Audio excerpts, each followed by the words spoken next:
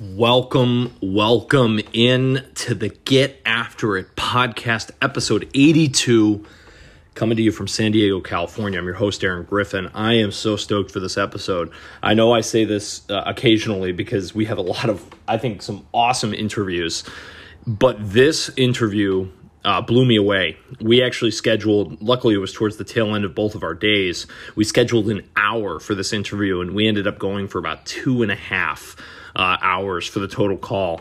Now, this was a remarkable interview, and I'm so stoked to share it with you all. And our guest today is Ottokara Kletzky. And Ottokara is really a fascinating, she brings so many fascinating insights in this episode. I think you're all going to love it. Let me give you her bio just to get us started here. So Ottokara is an international best-selling author. Her first book, or really her biggest book, was Hear Your Body Whisper, How to Unlock Your Self-Healing Mechanism. Her most recent book, which is what we're going to really speak to in this podcast, is Hear Your Brain Whisper, How to Unlock Your Mind's Potential. She's sold well over 10,000 copies of this book. She's a best-selling author on Amazon. We had such a fascinating conversation. She's also an author of a children's book series, which is Detective Bella Unleashed, which I think is super cool. She is passionate about anything from nature, whether it's human, animal, or the whole universe, and often talks about these subjects as a guest on radio or podcasts, which she will be doing so for us. I want to just continue here and finish up her bio. She's an avid supporter of eco-friendly life and education, fascinated by scientific studies and what they come up with, and an incurable traveler. We both have that in common. I think many of us share that. Currently, she lives on a ranch with her husband and daughter by the beautiful Cascade Range in Oregon, raising too many pets and taking every chance to go on road trips with her homeschooled daughter. You all are in for a treat. We divided this into 2 episodes because there's just so much here. So make sure if you want to finish this interview, come back tomorrow. We're going to be publishing the next podcast. Episode 83 is going to be part 2 of this interview. We hit on, it's just everything. So it really talks about the brain, how the brain functions, what we're doing to our brain, the toxins that we're putting into our brain, how to actually build a healthy brain. I think you all are really going to love what she says. Actually, you might not like what some of she says because it's going to be a wake-up call, I think, for some of us. So without further ado, let's bring in international best-selling author Ottokara Kletzky.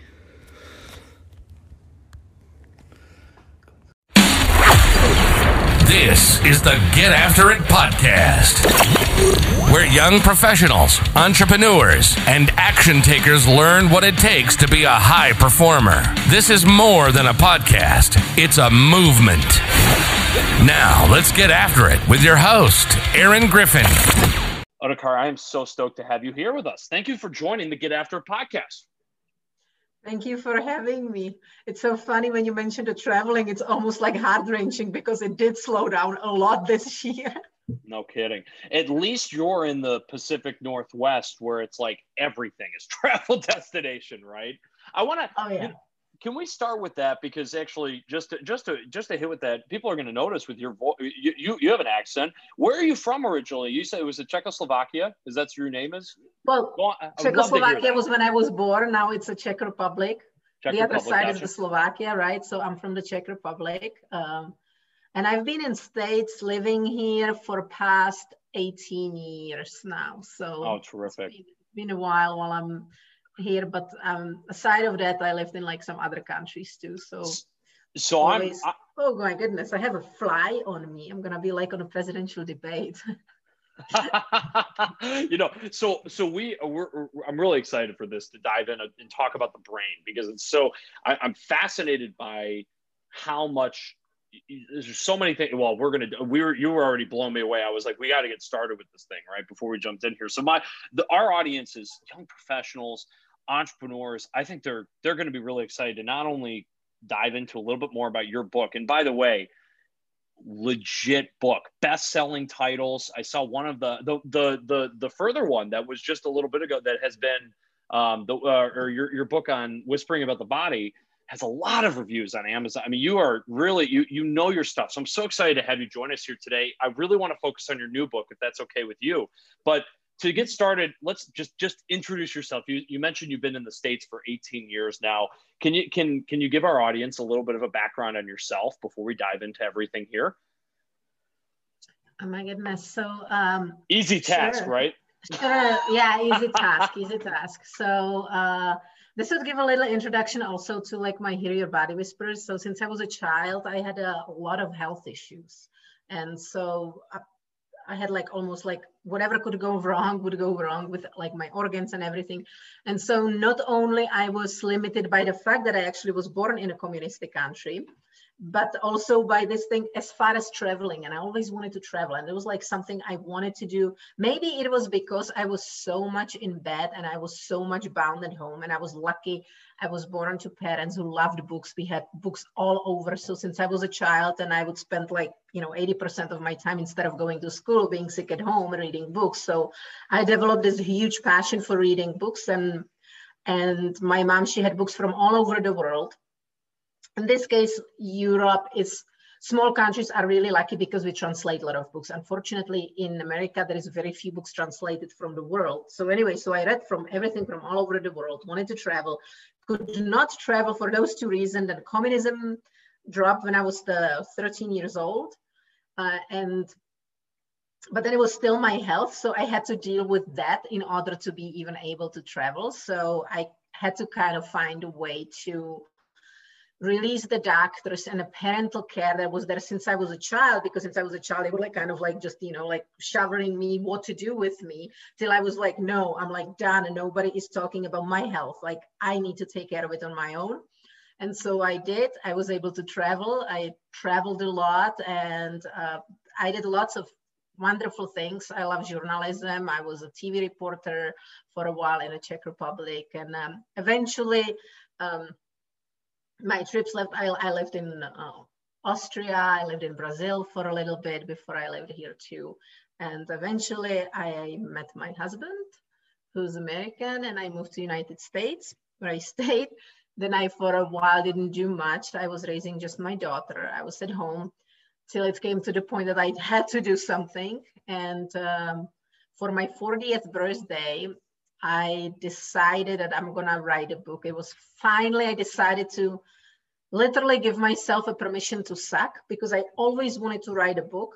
My brother is an author, and he said, like, you're just too young. I could never, there are people who can write when they're young and finish the book. And then there are people like me who just have to age to develop the level of discipline to takes to be coming back and actually keep going with something, right? And for me, that was very hard when I was younger. It's still hard, but like now I can actually commit and do it.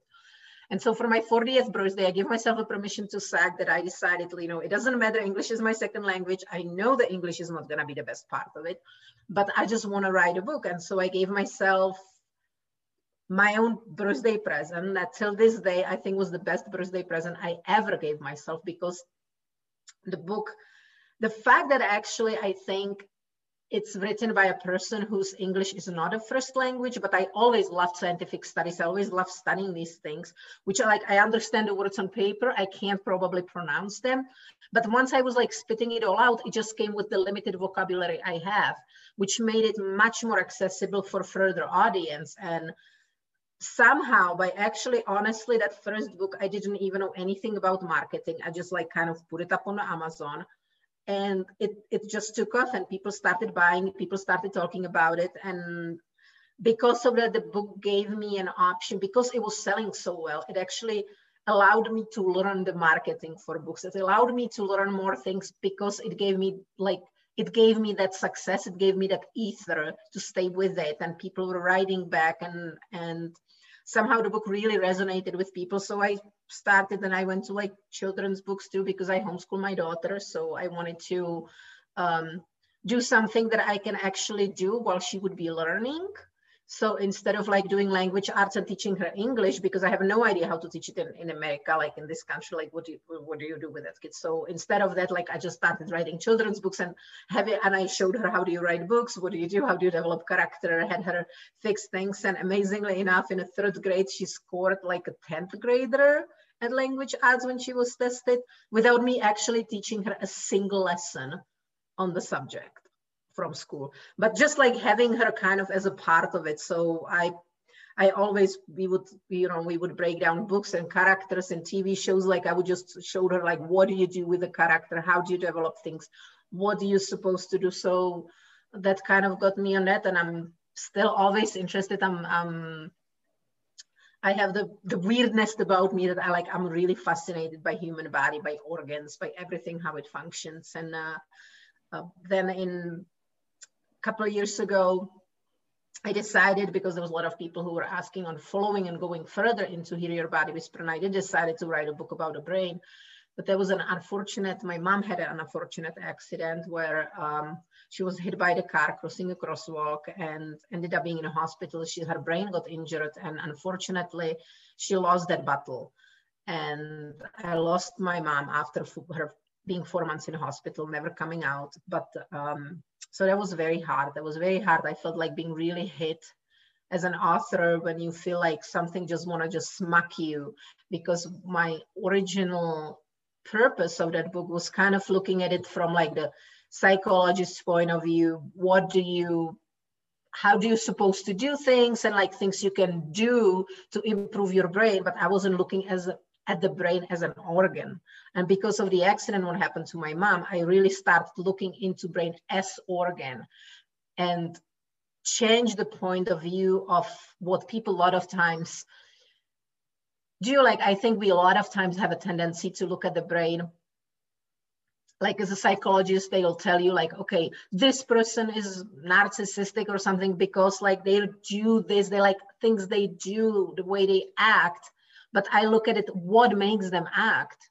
So I look at it as like the neurochemical cocktails in your brain, what you create, how it happens in a brain. And if you want to feel a certain way, instead of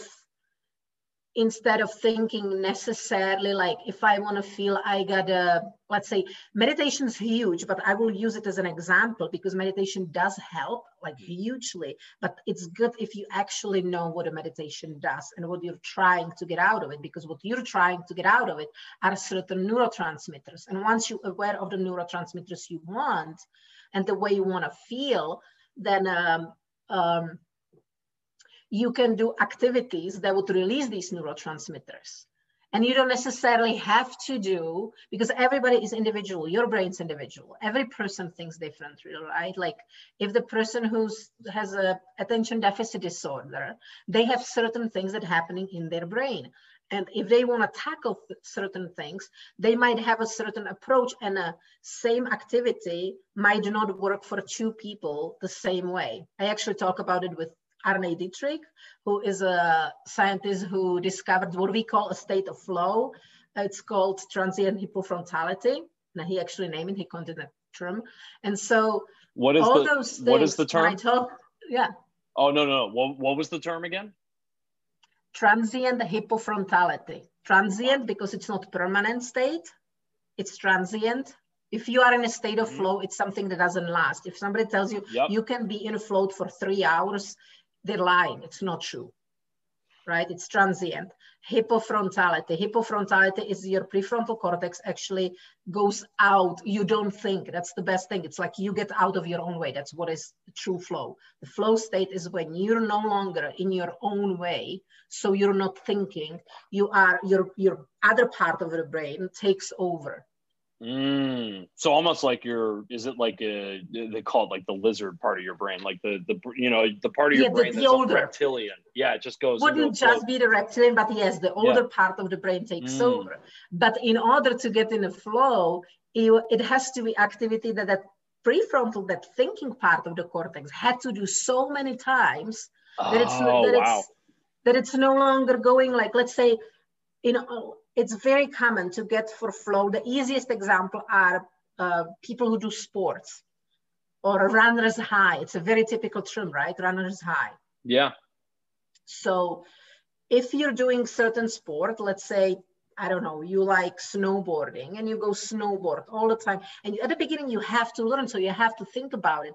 But once it becomes so mechanical, so easy for you that you can just go on a, like triple black diamond and you're just having fun, that's when your prefrontal cortex can shut off because your mechanical part of the brains, they've done it so many times, they take over and you can just enjoy the bliss and you're gonna perform 600 times better.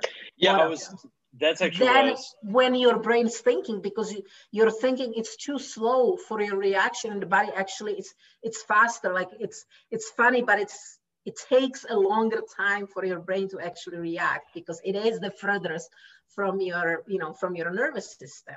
That makes so much sense, because I was just thinking, like, so I was about to ask you, and you cleared that up. I was about to ask if it makes it easier on the brain then when you're in that flow state, and obviously it does, but it takes so many reps to get to that point, right?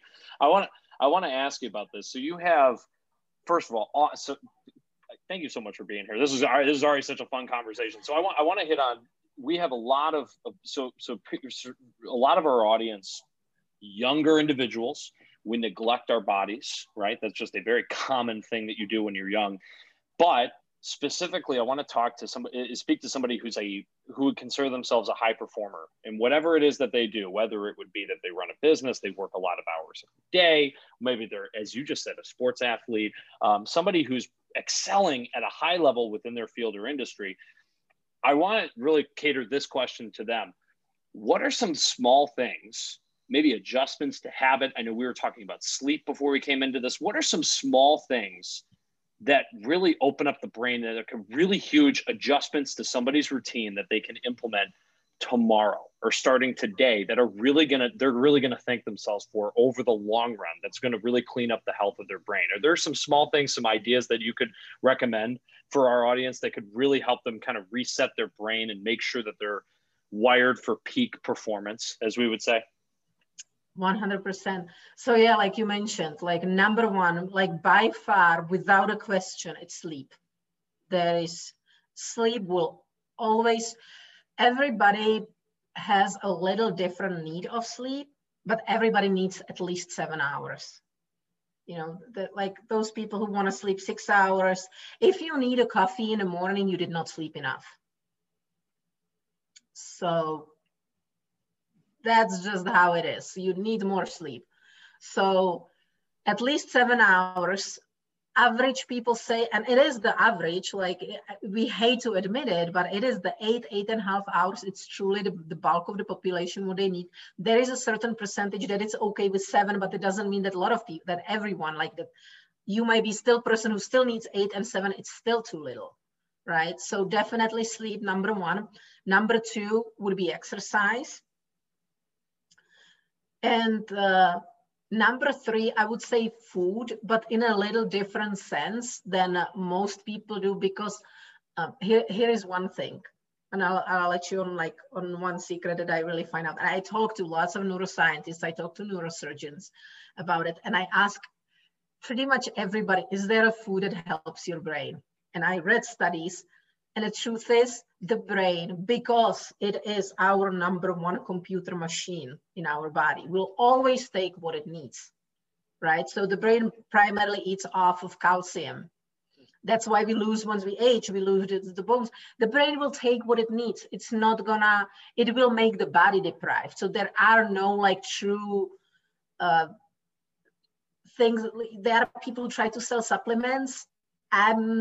I cannot support any kind of supplements, because what brain wants will take out of the body. So as long as you get it there somehow, and the things you need, it will come to it. But obviously you want to eat somewhat healthy diet. You don't want to like whatever suits your body, because if you're going to make your body heavy and won't give it enough like raw food and good stuff, you will make it very heavy on the body. That's the first thing. So brain will have to constantly monitor. The brain is not there to just make our thinking. Our thinking, it's very, very, very tiny, small amount of work brain does. The bulk of the work that brain does, it's taking care of bodily functions, right? The most dense neurons are those that take care of our keeping us balanced. That's actually why scientists believe plants don't have brain. They don't have the neurostructures as animals, because they're not moving. Moving, mobility is taxing chore on a brain. So whatever you want to do, you kind of want to take care of your body because you don't want your brain to be so busy doing other things that it will take. We have the least amounts of neurons. The thinking part is actually not the primary chore of the brain. It will go at the back end if it needs to take more of the body. So you want to take care of your body in order for the brain to be thinking.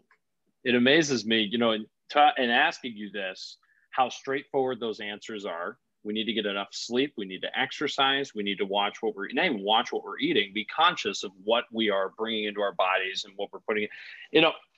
I want to ask you just to nail down a couple things in here. I know everybody who's listening to this, because our culture, we are all sleep deprived, as you said. I mean, if you need a cup of coffee in the morning, you're not getting enough sleep. That hit it for me. I just to play to my curiosity.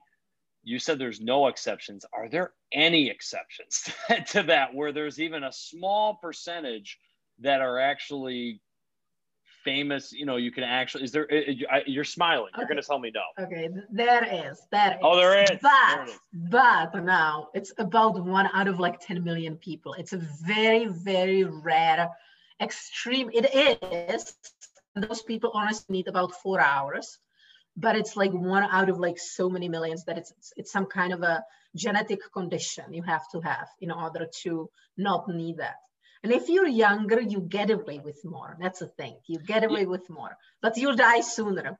And if it does not help, it won't have nothing for the female audience, but if it helps the male audience, if you're going to sleep little, you will have smaller testicles. That's proven. If you sleep little. That's a mic drop moment. So when it comes into the brain, we've heard that the brain stops developing. I think it's at 25 is when it's fully formed. As though we've got, so for our audience who's under the age of 25, they've neglected themselves to this point. Those are some adjustments they can make. Is they need to get to 7 to 8 hours of sleep. They need to have a diet, so my understanding about the diet is that the brain will take what it needs. Does that mean that it would essentially leave the body with less nutrients? So essentially yes. Other portions of the body? 100%. The brain will take what it needs. Oh, that's fascinating. If you think you're getting some kind of supplements, there are studies after studies. Check with Harvard study. There is nothing. All those are kind of I cannot support anyone selling anything. Obviously you do need your omega-3s and the basis, what they say, the brain will need. The weirdly, what nobody actually talks about is calcium. Brain will take calcium always, but the brain will take what it needs and it will take it out of the body. So it will make whatever else needs to suffer, because you need the brain to have, to manage your functions. You are breathing because your brain tells your lungs to breathe.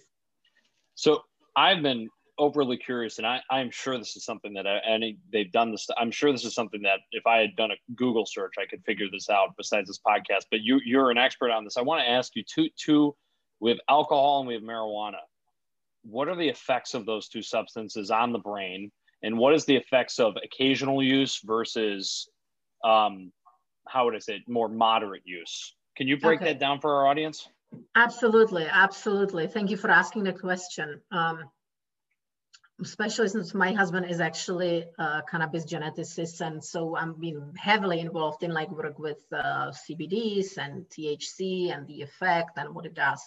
So until your brain develops, let's take THC, because marijuana has so many compounds. You have there is so many cannabinoids, right? So I don't think there is any kind of harm to CBD and other parts of it. So there are some hemp products. THC, unless you're fighting cancer, in which case it's really not a CBD. It's heavy doses of THC that kills cancer. They actually cause apoptosis. They cause the cancer cells to blow out. So in that case, scratch whatever age, and THC is good. But if we're not dealing cancer, we're not dealing with epilepsy and certain specific conditions, then until the brain develops, it's actually, I hate to say it, and I know they're young populations, they just like to get high, but unfortunately, it's not good for the brain until it develops. It finished developing, depending on a person, somewhere between 21 to 25. Again, this is kind of, it's individual, but until the brain develops, it has, unfortunately, slowing down effect on development. It can cause memory functions loss and having further problems. In general, it's not good for people who might have genetic predispositions for mental problems. It's a double sword. Like specifically, are we thinking like dementia, Alzheimer's, of anything? No, those are actually really good. Once you get that age, then like keep the elderly population stoned. It's fine. It's good for them. No, but and I know you're serious with that, but I meant specifically if you have that in your family or if you have that genetically, if you are consuming marijuana. Okay, yeah, sorry. Go on. More like depression, more like bipolar disorders, more like things that actually don't have anything to do with the older age. The old age, like dementia and Alzheimer, it actually helps with that. But still, when you're young, you don't want to develop something that you have a memory problems, right? You don't want to have something that like, it can, the thing is that, and this can happen for regular users even past that age. If you're gonna be a regular user and you're gonna be smoking, and you can all of a sudden at 35 you can start having mental problems. You might have a problems with sleeping. It puts people asleep, but it doesn't. What it causes, and it's the same thing it causes with alcohol. It causes what's called fragmented sleep. It might help you fall asleep initially. It doesn't onset the proper phase of sleep, because sleep is very specific brain function, and there is a huge difference that people do not realize. And it's the same thing when you're popping pills. For sleeping pills, there is no thing on the market, like literally nothing exists that makes you go to sleep. And what it makes you go, they are products, including whether they are pills, whether it's alcohol, whether it's THC, whether it's CBD, they'll help you sedate your brain. Sedated brain doesn't perform the function of a sleeping brain. So So let me actually dig on that.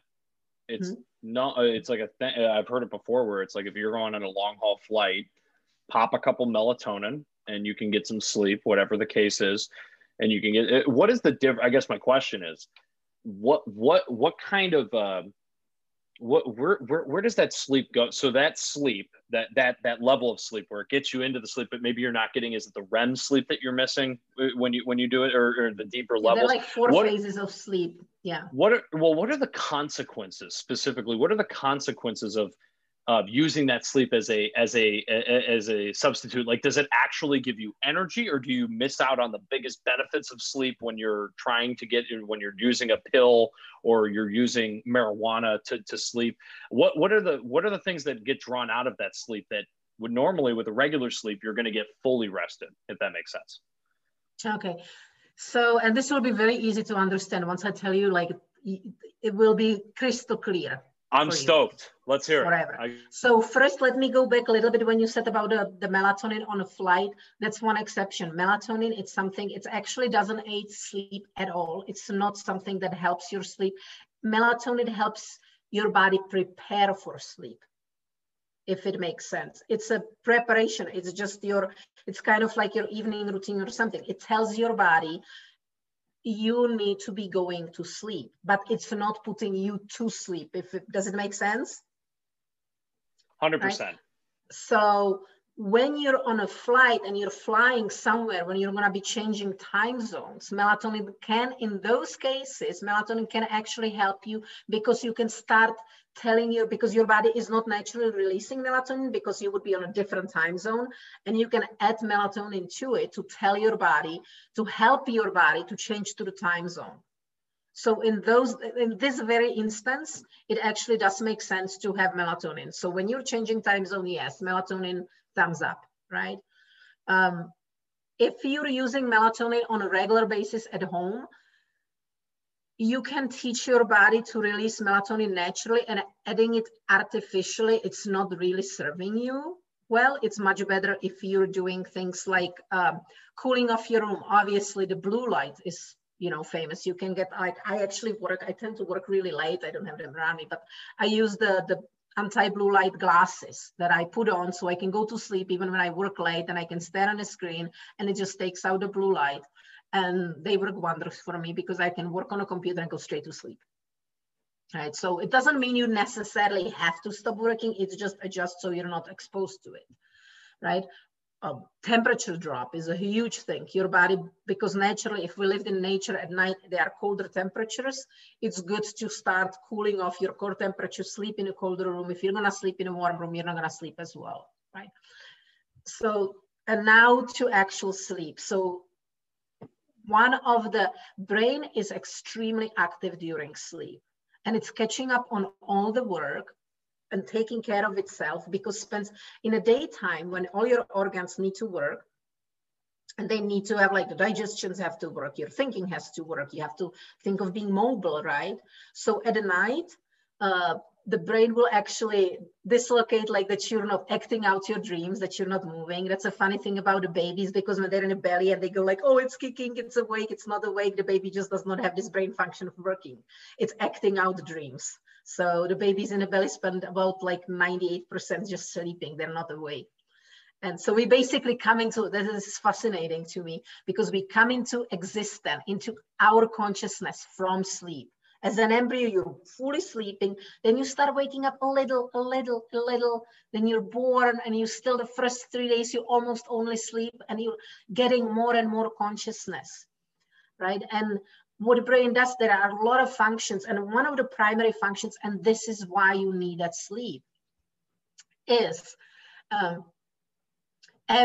your body, if you look at it, is its own organisms, right? Every single cell in your body works like its own organism. It basically needs to eat nutrients, and because it eats whenever we eat, just like actual entire human being, and every single bacteria in our body, every single species, we have 10,000 different species of all kinds of organisms in our body, where actually 90% of our cells are not human, are some creature cells, right? And that's pretty known fact. So everything eats, and if it eats, it excreminates, right? It poops, and does that every single cell in our body. So our body has a lymphatic system that cleans these things, but not a brain. The lymphs don't go in a brain. And the brain has the cerebral fluid that in a night, what it does, because in the daytime you spend thinking, the brain spend doing its work, those brain cells, the glia cells and the neurons, the two types of cells we have in our brain, they take, do you know how much they take nutrients out of your body? They take a huge, the hugest, the biggest amount of your, like, it's tiny. Our brain is like very small percentage of our body, but it takes the biggest amount of all of our nutrients in. And because it eats so much, it's like a little hummingbird that every day eats a third of its weight. Our brain constantly eats, constantly. And so it constantly poops those cells. If I put it, if I make it very simple. And all that mess is there through the day. And so you do need to go to sleep. And those brain cells, they kind of like close up, and that the cerebrospinal fluid goes there like a dishwasher, and it flushes through and it flushes it all out. And so in order to clean the waste product of our brain through the day, we need that sleep. And if you sedate your brain, this function doesn't happen. So then yeah, wow, that's you're killing it. This is going to be so awesome for the audience. I can already tell, because there's so much of this that is just fascinating to me. I want to hit on real quickly before we move on from this. I want to go back to alcohol. I think one of the funniest things about mankind is we really don't know what a hangover is. Is that still fair? Like, we really don't know the science around hangovers in general. What does alcohol do specifically, though, to, and maybe you are going to have something to say about hangovers, just in general, though, like, what do we need to know about alcohol? What happens when we get to the stage of blackout. Give us the kind of the overview of what that does to the brain, how it recovers from that period. And I'd just be curious. And also, what are these studies that say like a glass of wine a day keeps down cancer and this stuff? Is there anything that's truthful to that? Throwing it all at you, but I'm really curious about alcohol and its effects on the brain. Okay, so that's a good question too. Again, so there is if I gotta separate a brain and a body. 1 glass of like wine or alcohol per day, and it has to actually be on like daily. It's not like once in a while. Then it doesn't work. The science doesn't work. For some reason, the studies don't support it, but there's many studies, especially heavily supported by French wineries. They sponsored a lot of these. You can't even make that up. That's great. But actually, it does help, and it lowers the chance of heart attack by whooping and really amazing 35%. So chance of heart attack, it will help to have, but be careful, it's not more than one. It's truly a single glass of wine, one beer. Beers really has lots of vitamin B. It really has a lot of great stuff. If you have a good quality beer, right? Like well-brewed beer, not some kind of a chemical, definitely not a light. Yeah, not stuff. Keystone or Bud Light. Okay, I got you. Yeah, okay. Nothing light, nothing that comes with light behind it, right? It's not truly beer. It's kind of like a non-fat yogurt. It's not yogurt. It's full of starch. You're no longer getting the benefit of what it would be getting. I'm not really sure how is it with the hard alcohol, but those studies with beer and wine, actually, they do prove as far as heart attacks, it's 35% lower. That's amazing. Those are like absolutely amazing results. But unfortunately, if I were to apply to brain, any kind of alcohol, it's bad for brain. Even on non-regular basis, like you really have to go once in a while, depending on your body weight, your body can metabolize on average, like the average built man, not fat, right? Like a normal healthy grown-up man can metabolize about 1 drink per hour in order to be okay. It does cause, like, it breaks down the way the body breaks down the alcohol. It does turn into poison, and it's really bad for your brain. And so what happens during the blackout is that even, the person who doesn't remember anything in the morning would happen at night, and he can talk to his friends. Like, I'm a good example of that. Like, this happened to me in my younger age a couple of times. So, no, I gotta admit, I was part of that too. That I can act like the next day people tell me you didn't even look drunk. Like, I knew I was drunk, but I can maintain the level of professionalism. I'm just funny. I'm just more fun. I'm just more outgoing. But then, like, I can wake up in the morning and I don't remember. And then what happens is that, like, once you hit more drinks per hour, that your body cannot metabolize those. Normally, what happens at night, one of the brain's functions during your sleep, it's not just the cleaning itself. There is like a whole bunch of things. Like I said, like the brain works very, very heavily during the sleep. So in order to that's why you need real sleep. That's why you cannot sedate your brain. So one of the functions of the brain during sleep is to move your short-term memory into long-term memory, right? It's going from different parts of brain to different parts of brain, and it needs to be transferred. What alcohol does, alcohol stops these crossroads. It basically stops this traveling from happening. So because it's in a short-term memory, once you sleep, you wake up in the morning, it's no longer there, and it never was moved into the long-term memory. That's why I don't remember anything. So that is so let's just awesome, phenomenal. Let's apply to, if we can, I obviously I'm sure we have college students that listen to this. We're just going to admit that we're not even going to try to tell them to not drink, because I'm just not in that business. They're going to do their thing. For the working professional who is, let's say they're consuming alcohol, let's say maybe once a week, let's call it twice a week, in a more than moderate, maybe let's say, well, I don't even know what moderate be considered. Let's say 3 to 4 plus drinks on a 2-night per basis. Let's just say it's Friday and Saturday nights. What is that doing to your what does that do to the brain over time? What are the challenges that could come in from that? And really, what is it preventing the brain from doing? In the sense of, are there long-term? I mean, obviously there would be long-term repercussions. I want to hear about that, just because I feel like that's most people, right? Most people, we talk about like living for the weekends, like they're going to enjoy themselves over the weekends. What is that doing to them over the long term of consuming alcohol on a more than moderate basis, 2 or 3 times a week? Even moderate base, that's a sad thing. Even moderate base is bad for the brain. The thing is, you want to have, if you want to drink at all, if anyone wants to drink at all, this is going to sound like a weird advice, but I would say drink as early as you can, like before you go to sleep, because what it really messes a lot of your sleep. So drink early enough that your body can metabolize the alcohol before you go to sleep.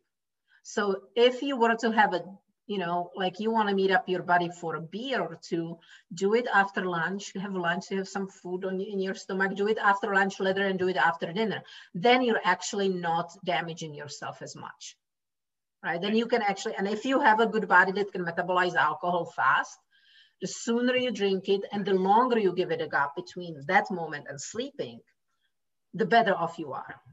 So I know I went to Michigan State University, and we are fond of our noon kickoffs for football, which I'm being sarcastic. We're not fond of our noon kickoffs, because that means we have to wake up at 5 or 6 o'clock in the morning. But that's actually not a terrible thing, is if you get the drinking in the morning. So we are officially endorsing waking up and getting plastered in the morning. I'm totally kidding by that comment, but so that's a really interesting point. So what happens, and I know I'm totally cutting you off and you're about to get to that. What happens when you're drinking it and it just sits there?